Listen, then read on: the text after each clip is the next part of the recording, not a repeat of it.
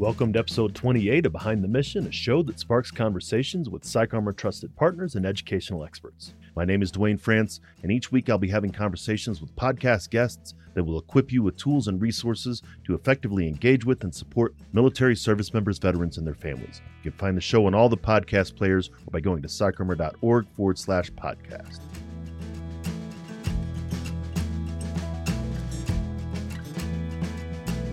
Thanks again for joining us on Behind the Mission. Our work and mission are supported by the generous partnerships and sponsors who also believe that education changes lives. This episode is brought to you by PsychArmor, the premier education and learning ecosystem specializing in military cultural content. PsychArmor offers an online e-learning laboratory that's free to individual learners as well as custom training options for organizations. You can find more about PsychArmor at psycharmor.org. This week, I'm having a conversation with President and CEO of Valor Club USA, Dr. Michael McDowell. Valor Club USA is an organization developing a comprehensive living and learning community built to support the unique needs of transitioning service members around the country. Dr. McDowell served as the executive director of the Soldiers Project, a national organization offering free, confidential, and unlimited mental health and behavioral health for post 9/11 veterans and their loved ones, and director of operations for the Cohen Military Family Clinic at the University of Southern California. A retired Marine Corps officer, Dr. McDowell served as a field artillery and civil affairs officer with numerous platoon, battery, and battalion level commands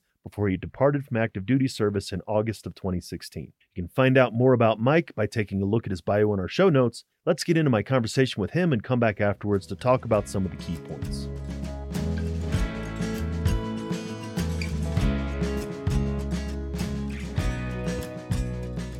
So you've had an interesting journey from your career in the Marine Corps to supporting mental health through positions with the Cohen Veterans Network and the Soldiers Project, and now the president and CEO of Valor Club. I'm interested hearing more about your journey from the military service and then your journey in post-military life.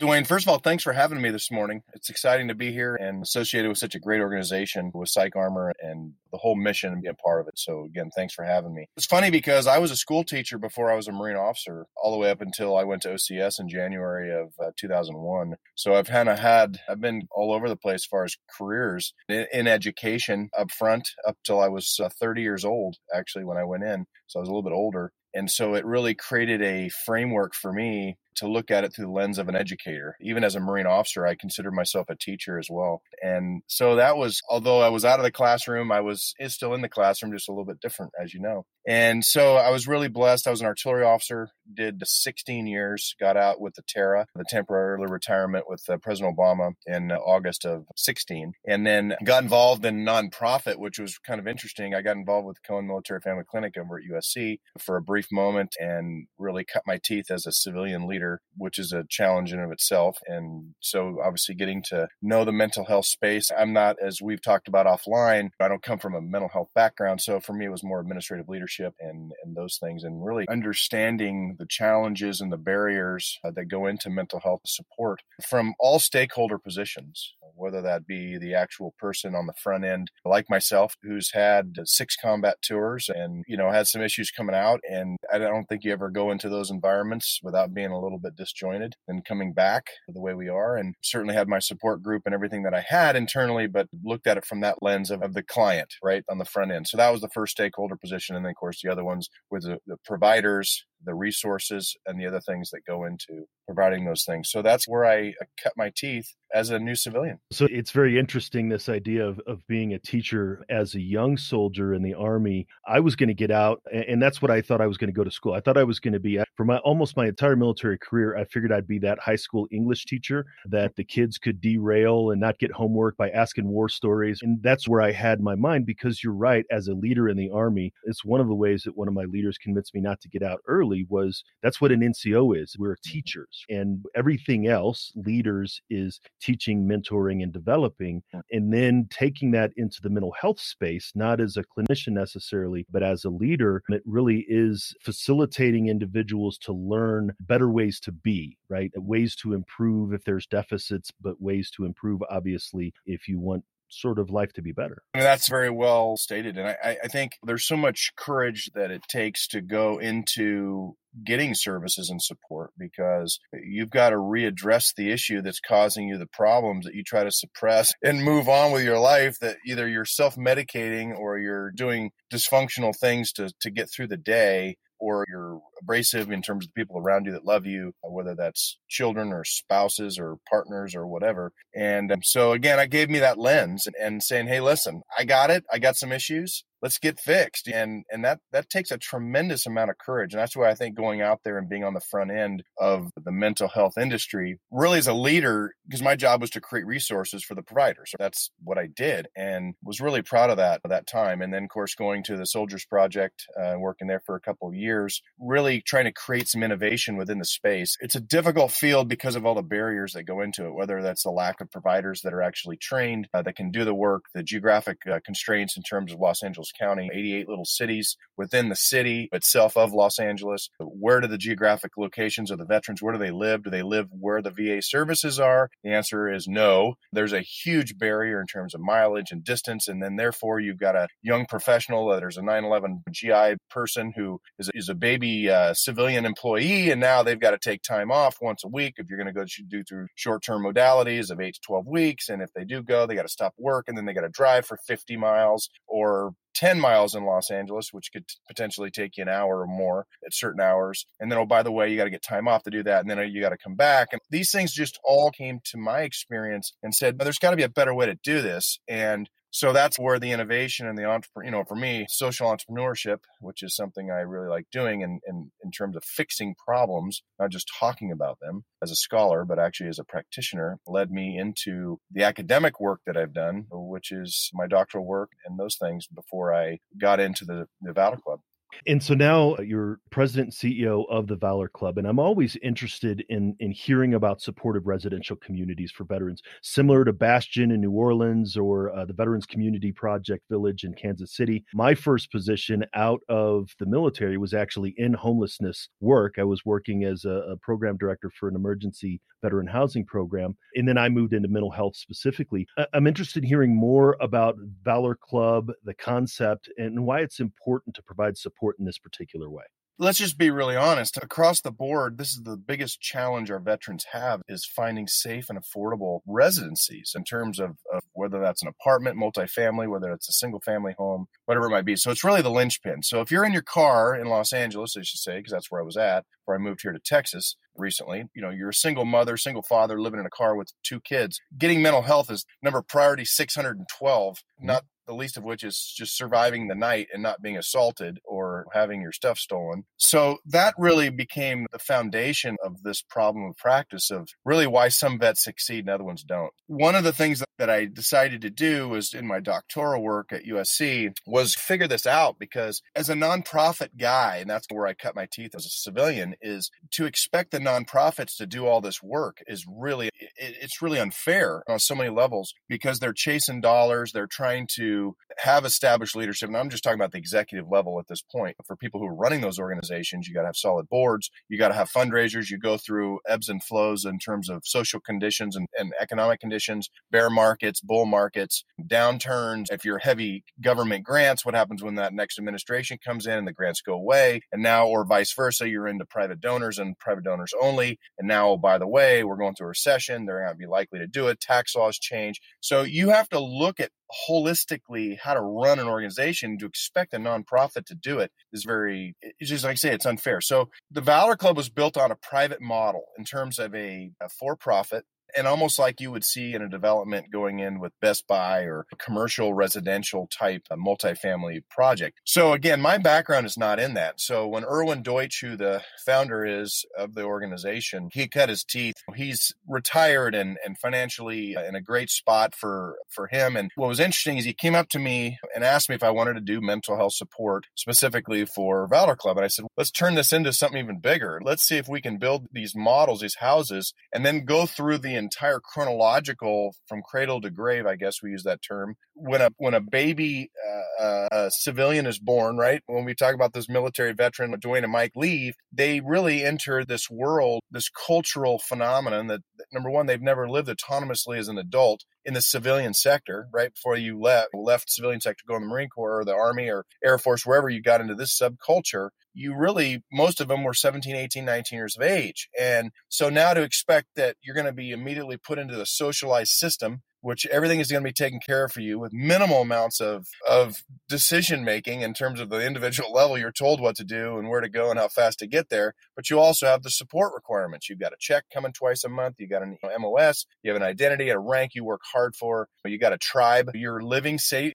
Dangerous as our job can be, it's very stable. You have a place to put your head, at night, a rack. You got a chow hall to eat out at, whatever. So now you leave after 4 or 20 years, what depends on how long you stay. Now you're saying, hey, Dwayne, good luck. Here's all your bennies and good luck and do what you got to do. So for us as a departing entity with TAP and the other programs that the DoD and the Department of Labor attempt to do in terms of prepare us, it's really to say that it's really underperforming. And again, they're trying to do the right thing. I'm not saying that their intentions are wrong, but it's just not framed right. And so that's why a residential community is really the right answer. And so we came through this process where we're like, okay, how do we do this? How do we make this profitable in terms of not just putting money in our pocket, but we can expand it and scale? That's where we purchased the 200 acres of a golf course of the Pecan Valley Golf Course, which is here in Southeast San Antonio, and we're redeveloping it with 1,400 units of affordable workforce housing built by our Gensler architect, which is the largest in the country. And we're going to create a campus that's going to allow the transitioning veteran to leave service with their loved ones and then also be able to, there's 5 components. The residential piece where they live safely in a stable and a beautiful facility. 2 is they have to get training. We want them surrounded by people who are like them in terms of the tribe, but also to be able to get into something that gives you meaningful employment careers. That's the whole point. The third one is the ability to have VSO support there on the campus and off the campus. Remember, part of this reculturalization I found in my doctoral studies was really having them learn how to navigate, not just bring everything to them, because that's really false. That's not the way the world works. You got to go to them. You go to the providers and stuff. So we want to be able to create those great relationships with people that are already there, that are already doing the great work. And then the next one is we're going to build the golf course back again. This is an old it's a very established golf course, once hosted the 1968 PGA Championship, Arnold Palmer losing at the last minute there. And so it's very historical, this section of San Antonio. And so we're going to rebuild it, put 9 holes of golf back in there. It'll play 18, as you can imagine. And then there'll also be some other physical fitness and other types of things we're going to build into that. And then the last one is connection with a company of their choice or a series of choices where they can go and look at what they've been training on for 6 months or 5 years, whatever they're doing in their training. Now they have the opportunity to do permanent employment, making good money in trades and or professions that they've dreamed of doing that they're now ready for. So that's the model, essentially. And again, this idea of everything being the package, right? These supportive veteran communities. But I've always been intrigued about this idea of really what you're talking about is Maslow's hierarchy of needs and that basic need of security, stability, and safety. I can't think about my higher order needs if those bottom needs aren't met. But in the military, all those needs were met for us. When you were deployed, I was deployed. We didn't have to worry about where our food and water came from. Somebody did that for us, right? But really what you're looking to do is take a hybrid model of Maslow tells us what needs are met, but not how to meet those needs, but a transition model from the military in which the military gives you everything to an in-between model in which it's supportive, but also there's some engagement on the veteran side. And then finally to full self-sufficiency. No, and that's Dwayne. You can't. That's it. That's the whole thing. It's a training wheel approach. I hate to use that term because it's very simplistic, but in all actuality, think about this just alone. Think about the tribal. Look at Sebastian Junger's work. You can do all these things we talk about with community. So here's what we're going to do to Dwayne. We're going to put him into this tribe, and then by the way, he does 4 years. He's living and eating and PTing and doing all this stuff that he's doing with his tribe. And now, by the way, his EAS comes and hey, good luck. Here's all your stuff. That divorce is absolutely dysfunctional on so many levels. And then we're going to throw into a community which you may or may not even know about. You come to LA because you want to be an actor. We're like, dude, what are you thinking here? This is not, you have no support here. Yeah, but I got all this VA stuff and I got but you don't know about cost of living index. You don't know about all those things. And what was interesting, Dwayne, was when I started doing my doctoral qualitative studies, I started interviewing these folks through the Volunteers of America, which is, again, for many who don't know, VOA, great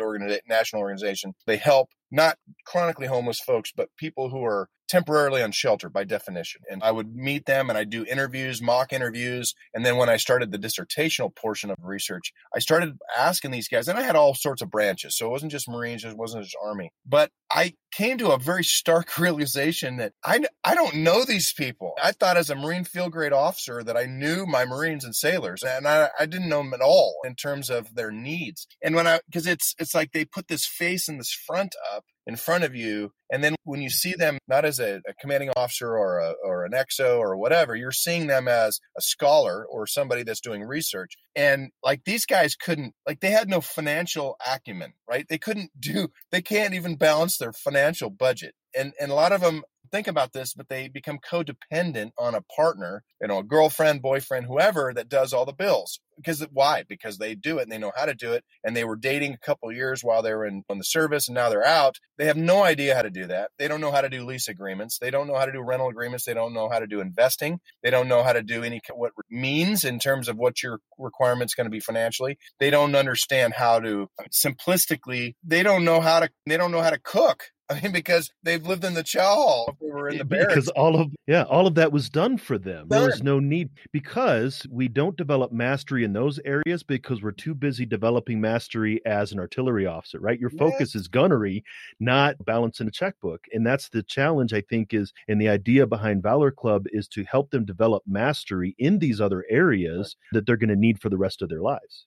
That's exactly it. And mastery learning, again, as an educational psychologist, that's something for me that's very important, is mastery learning, not performance, goal setting, which is, again, to your point. So I think these life skills, I call it adulting, which is this the DOD's responsibility to offload this 200,000 who leave every year? That's not in their wheelhouse. Let's be honest, they're a warfighting function. And so what's a 1-week TAP course going to do? It's just, we can do better. And by doing this with the Valor Club, the way we're modeling ourselves is we're not competing with anybody. We're actually embracing everything they do. We want to help each organization that's partnering with us to make mission, because we're making our money on a rent. And again, just so everybody knows, we're offering affordable rates. So in this area of San Antonio, it's a little bit less affluent. And so we're never going to get market rates. So what we're doing is we just made a deal with the San Antonio Housing Trust, with the city, where we get residential tax credits that allow the rents to be well below what their BH would be. So they essentially, $1,645 a month, I think is what their post 9/11 GI Bill is.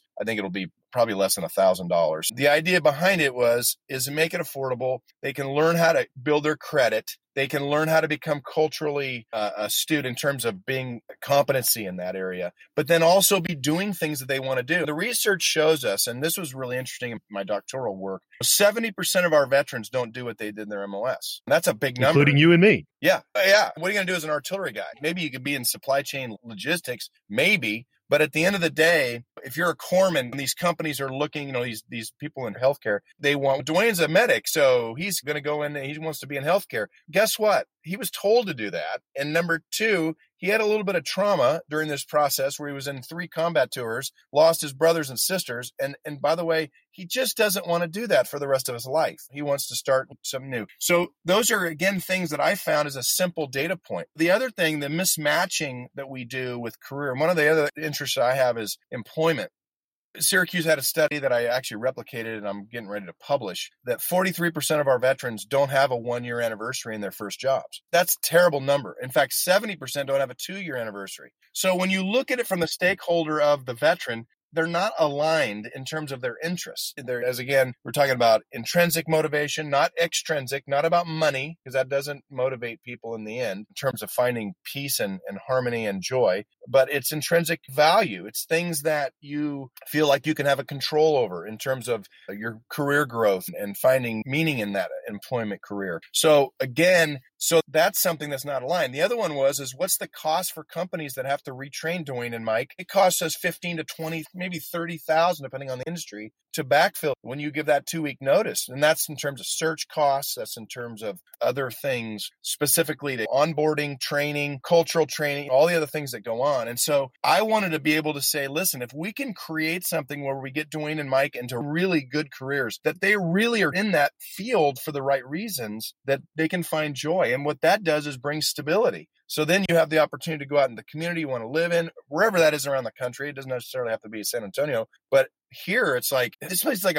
I hate to use the term boomtown. This is a boomtown, literally, with Austin and San Antonio. It's the fastest growing city in the country, 7th largest. And that's why we wanted to plant roots here, because at the end of the day, this is where all the manufacturing's going. It's leaving California. It's going Oracle, Hewlett Packard, Tesla, Toyota. They're all here now. And they're looking for people but you can't just come in and breathing and fogging up a mirror. You got to have skills. And that's what we want to be able to do, is get them into the Valor Club, get your training. It could be as low as 3 months worth of training at a company, and then get into that culture where you have upward mobility. Stuff's not going away. You can make good money. Cost of living is low. And then again, you get your kids in your community, you're involved in the community, you're voting, you're paying your taxes, all the things that you do as a good citizen. That's what's going to bring stability, and that's what's going to bring purpose into our lives. And quite frankly, and this is something that is all anecdotal, but I think the suicide thing is overstated in a lot of ways, because we're looking at it from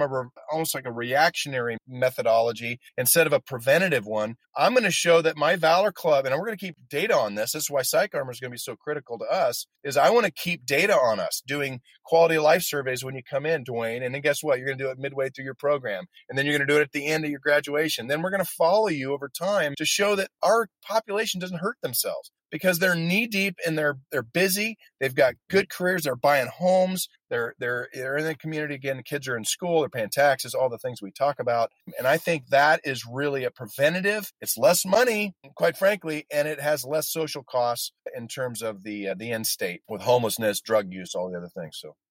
No, you're absolutely right. Suicide very much is a lagging indicator of underlying unresolved problems. If we're trying to address suicide, we're on the wrong end of it. And the work that I do is really looking at the public health approach and looking at the social determinants of health, like you're talking about: good economic stability, good housing stability, good community, good relationships, all of those things that will keep people from getting into a suicidal crisis. Absolutely think that it's a great program, a great model. If people wanted to find out more about Valor Club, how could they do that? You can go to our website, which is a good starter, valorclubusa.com. We have another one that's also valorclubpartners.com. That's more of for investors. Again, we're working with developers and other people to come in and partner with us on this. But again, we've literally hundreds of different community partners that are involved with this. So again, we want to help them make their mission. So that's the key. We're probably 2 years out from actually residential stuff right now, because again, we're going from strategic concept to operational concept. So we're trying to get 53 single family homes, but we've got a company that's going to be doing that for us. But we own the land. So that's what makes life a lot easier in terms of being able to put stuff together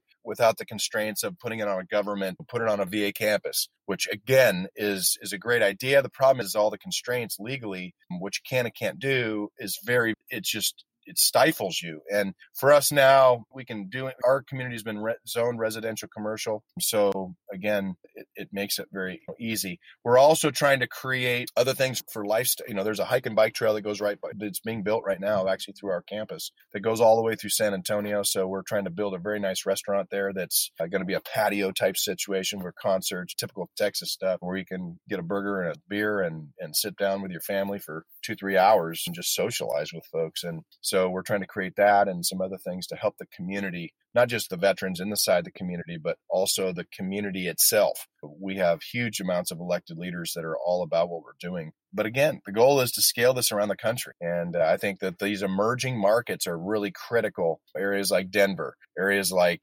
Phoenix, like areas like Nashville, Tampa, these areas that all these, you got to follow the companies, because they need this labor. Because if we don't get labor supported in terms of people in these, whether it's manufacturing, whether that's skilled trades, we're going to have a problem as a country if we don't fill this. And veterans are perfectly positioned to do this because we have unbelievably good hard skills. We get there on time, we wear the part, we dress the part. The challenges are the soft skills, being able to come in and be able to culturally assimilate with people that are not like us, That's the hiccup. And we think that we can have a big effect on that.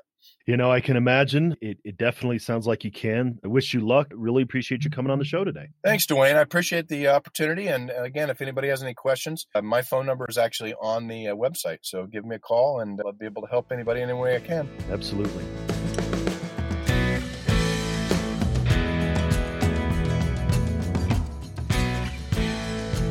Once again, we would like to thank this week's sponsor, PsychArmor. PsychArmor is the premier education and learning ecosystem specializing in military culture content. PsychArmor offers an online e-learning laboratory that's free to individual learners, as well as custom training options for organizations. The first thing I'd like to talk about are some of the barriers for veterans reaching out for behavioral health treatment. One of the things I've always said is that it's important to get veterans to therapy on their own. You can't force it on them. You can't force them to drink once they've been led to the water. There are certainly some internal barriers that exist, the things that are inside the veteran holding them back. A lack of trust in therapy, the suck it up and drive on mindset, the internal stigma against being seen as weak or less than for talking to a therapist. But here, I'm talking about some of the barriers that exist when a veteran overcomes those internal barriers. As Mike mentioned in the show, therapy is a weekly commitment. Not always. I see some clients every other week, but for some who are really struggling, and especially at the beginning of therapy, it's most beneficial when it's done weekly. But it's not like a physical doctor or dentist. You don't go to these medical appointments on a weekly basis unless there's something really wrong. But needing to leave work early every Thursday or take a long lunch every Monday can be hard if you're a working age adult. Not a lot of people have that much control over their schedule. Whether it's shift work or sales or something else, there's a set period of time that you're expected to be there. So distance, travel, waiting time, all of that factors in. You need 2 hours minimum at some point during 9 to 5 to get to your clinician. Yes, some therapists offer early morning, night, or weekend hours just to reduce that barrier, but it's mostly a daytime gig just like everyone else. Telehealth and the ability to do remote sessions can certainly reduce some of that barrier, but it takes effort and flexibility on the part of the veteran to make that kind of thing work. Another barrier for some is simply the cost of therapy. There's no cost at the Department of Veterans Affairs except for in rare instances, but not all veterans are eligible for the VA, have one accessible, or can be seen as frequently as they'd like. If you have insurance, then there may or may not be a copay, and if you don't have insurance, that's an entirely different challenge. Therapists are mental health professionals with advanced clinical degrees along with other medical professionals, and there's often a struggle between a desire to support people with their mental health as much as possible and the need to make a living themselves. This barrier, again, can be overcome through a number of local and national organizations providing culturally competent behavioral health at low or no cost to those who served, many of which are PsychArmor partners. So the concept of Valor Club USA, a residential complex meeting all of the needs of veterans and their families, is one that can hopefully reduce some of those barriers that exist to getting support. The other point that I'd like to make is something that I referenced in the interview about how veterans and their families need to adapt to how they meet their needs after the military. Maslow's hierarchy of needs is a well-known concept both inside and outside of psychology, and basically says that there are certain needs that must be met for us to be the best us that we can possibly be. These are basic needs, such as physiological and safety needs, psychological needs, such as belongingness and esteem, and self-fulfillment needs, self-actualization and replication. This is a hierarchy, in that the lower needs must be met before the higher needs are met. We can't focus on belongingness and self-actualization if we don't have our safety needs met. Like Mike said in the interview, addressing trauma is priority number 612 if you're sleeping in your car. But this is a critical part of adjustment in post-military life. As I mentioned in the interview, the military meets a lot of those basic needs for you and even provides boundless opportunities for the psychological needs, all in an effort for service members to be the most efficient and effective as they could possibly be. But again, as I mentioned before, Maslow's hierarchy identifies what needs have to be met, but not how we meet those needs. And that's something that some veterans struggle with after the military, how to meet their basic needs and even the higher needs. Self-actualization comes from having a well-rounded life and engaging in meaningful efforts that you have achieved a level of mastery in. But it's hard to achieve mastery in a task, again, if you don't know what you're eating for dinner tomorrow. That's where supportive residential communities can come in and, for a certain segment of the veteran population, help provide some support while also helping the veteran develop the skills needed in post-military life to help develop some of that mastery. So check out what Valor Club is doing, as well as other supportive residential communities, and support where you can. For this week's PsychArmor Resource of the Week, I'd like to highlight the courses for transitioning service members and their families, many of which address some of the issues that we talked about in this episode. Each year, more than 200,000 service members leave the military for the civilian sector. Navigating this transition can be complex, but these short, self-paced courses will benefit service members and families alike in successfully navigating their journey. Sponsored by the Schultz Family Foundation, these courses are for any service member, veteran, or military family member making the transition from military service. Whether you're separating or retiring, this portfolio of courses will provide you the education, tools, and resources you need along the way. Beginning with the course, How to Build a Successful Transition Plan, you'll learn that there's no one right way to transition and that each journey is unique. Your transition plan may be different from others, but each course in this portfolio was designed to assist you along the way, and we hope that you find them beneficial. On behalf of the Schultz Family Foundation, PsychArmor Institute is proud to offer these courses as a guide for service members and their families during their transition into civilian life. So thanks for taking the time to listen to this episode. Make sure to take a look at the show notes, which you can find at psycharmor.org/BTM28, as well as on the PsychArmor website. You will find the link to everything we talked about in today's show, as well as hundreds of online training videos delivered by nationally recognized subject matter experts who are committed to educating the civilian community about military culture. All of these courses are free to individual learners. Thank you for joining me on this episode and for continuing to join us on this journey. You wouldn't be listening if you didn't care, and it's that curiosity and passion for supporting service members and their families that we want to encourage and increase. Come back each week for another conversation, and make sure to engage with PsychArmor on social media to let us know what you think about the show. I'd like to express special thanks to Operation Encore and Navy Seahawk pilot Jerry Maniscalco for our theme song, Don't Kill the Messenger. This show was produced by Headspace and Timing, and all rights to the show remain reserved by PsychArmor. Feel free to share the show. In fact, we would like for you to do that, but make sure you let folks know where you heard it. Join us next time for another great episode, and until then, stay aware, get educated, and be well.